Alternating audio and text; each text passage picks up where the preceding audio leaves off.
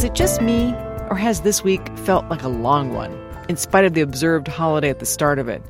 It's finally Friday. This is Minnesota Today from NPR News. I'm Kathy Wurzer. This is the final Friday of 2022. Some of us had a coating of snow overnight. Today's going to be dry, though, with highs of 15 to 20 in the north, 20s in the south. More in the forecast in a few. One of the teens charged in connection with a fatal shooting last Friday at the Mall of America is due to make his first court appearance this afternoon. As Matt Sepik reports, a second suspect remains at large. Hennepin County prosecutors charged 4 teens in the shooting death of 19-year-old Jonte Hudson inside the Nordstrom store. According to the criminal complaint against 18-year-old Tayshawn Adams Wright, he and the others, all 17 years old, surrounded Hudson before one of them tackled him and Adams Wright and another teen opened fire. Hudson appears to have fired his own gun twice. He suffered 8 gunshot wounds. A nearby shopper suffered a graze wound. Adams Wright and a 17-year-old from Minneapolis are charged with murder and assault.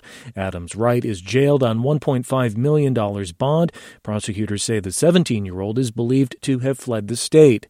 The 2 other suspects are in juvenile detention. They're charged with felony armed rioting. I'm Matt Sepik, Minneapolis. A snowplow driver's strike in St. Louis County has been averted. After several months of talks and mediation, the union representing plow drivers and the county has reached a new 3-year contract. According to the Duluth News-Tribune, the tentative agreement includes a 3% pay hike each year of the contract, money toward buying winter gear, and creation of an apprenticeship program.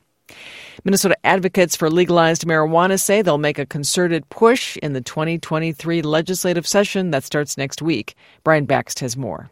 The MN is Ready coalition said it is planning grassroots efforts and capital lobbying in an attempt to get a cannabis bill through the DFL-led legislature. A bill that legalized the drug and set up a regulatory framework passed the House in 2021, but didn't move in the Senate, which was then controlled by Republicans. The coalition announced that departing DFL House Majority Leader Ryan Winkler will chair the campaign. It also announced the hiring of a pair of lobbyists. The group includes supporters from labor unions, civil libertarian organizations, and businesses that grow, process, or sell cannabis for limited legal use now. Governor Tim Walz says he supports making marijuana use legal for adults. Minnesota currently permits non-smokable forms of cannabis in a medical marijuana program and sales of edible products containing THC. I'm Brian Baxt. Glenn Delgidis, a well-known scientist who studied moose and deer for the Minnesota DNR, will be remembered today at a memorial service after he died late last week. Dan Crocker has more. Delgidis led deer and moose research and monitoring at the DNR for more than 30 years. He studied winter habitat and nutrition needs and was part of the agency's effort to determine what caused the steep decline of moose in northeastern Minnesota. The DNR's Mike Larson says Delgidis was one of the best scientists the agency ever employed. Through his work focused here in Minnesota, he built an international reputation as just a very dedicated and productive scientist and expert. Delgidis also led the DNR's annual moose population survey, which is scheduled to begin next week. Larson says Delgidis had planned to retire next week. He was 68. I'm Dan Crocker, Duluth. As 2022 comes to an end, the average price of gas in Minnesota has ticked back above $3 a gallon, though it's still lower than a month ago and lower than the national average. AAA says the average price statewide in Minnesota today, Friday, is about $3.03 a gallon. That's up about 7 cents from a week ago. The national average is about $3.18 a gallon. Sports, the football Gophers beat Syracuse 28-20 in the Pinstripe Bowl yesterday. Mohamed Ibrahim became the U's all-time rushing leader and scored a touchdown in that game. Daniel Jackson hauled in a pair of touchdown passes. The Gophs finished the season with a record of 9-4. They've won 6 straight bowl games. The Wild lost to the Dallas Stars last night 4-1. They play the Blues in St. Louis tomorrow. A very snowy December across Minnesota has eased long-standing drought conditions at least a little bit. Andrew Krieger has more on this week's U.S. Drought Monitor report. The latest update shows about 71% of Minnesota is considered abnormally dry or in drought.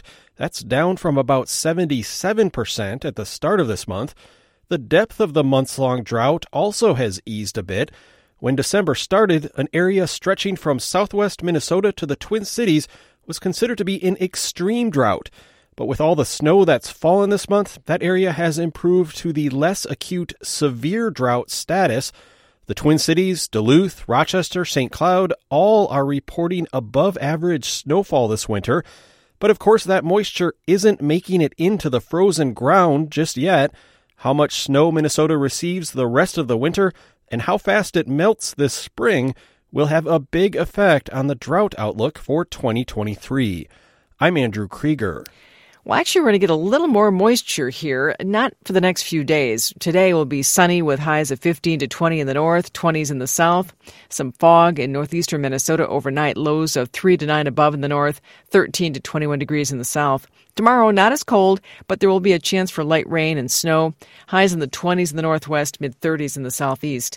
How about New Year's Day to start 2023? Highs in the low to mid-20s in the northeast. Mid-30s in the southeast under a cloudy sky. It's Monday you got to watch out for. There's going to be a wintry mix, freezing rain, sleet, and snow. Monday night, and Tuesday of next week. We have that to look forward to. If you're looking for more news right now, you can stream us by going to nprnews.org, download our news app, tell your smart speakers to play NPR News, or turn on the radio. Happy New Year from all of us here on Minnesota Today from NPR News. I'm Kathy Worzer.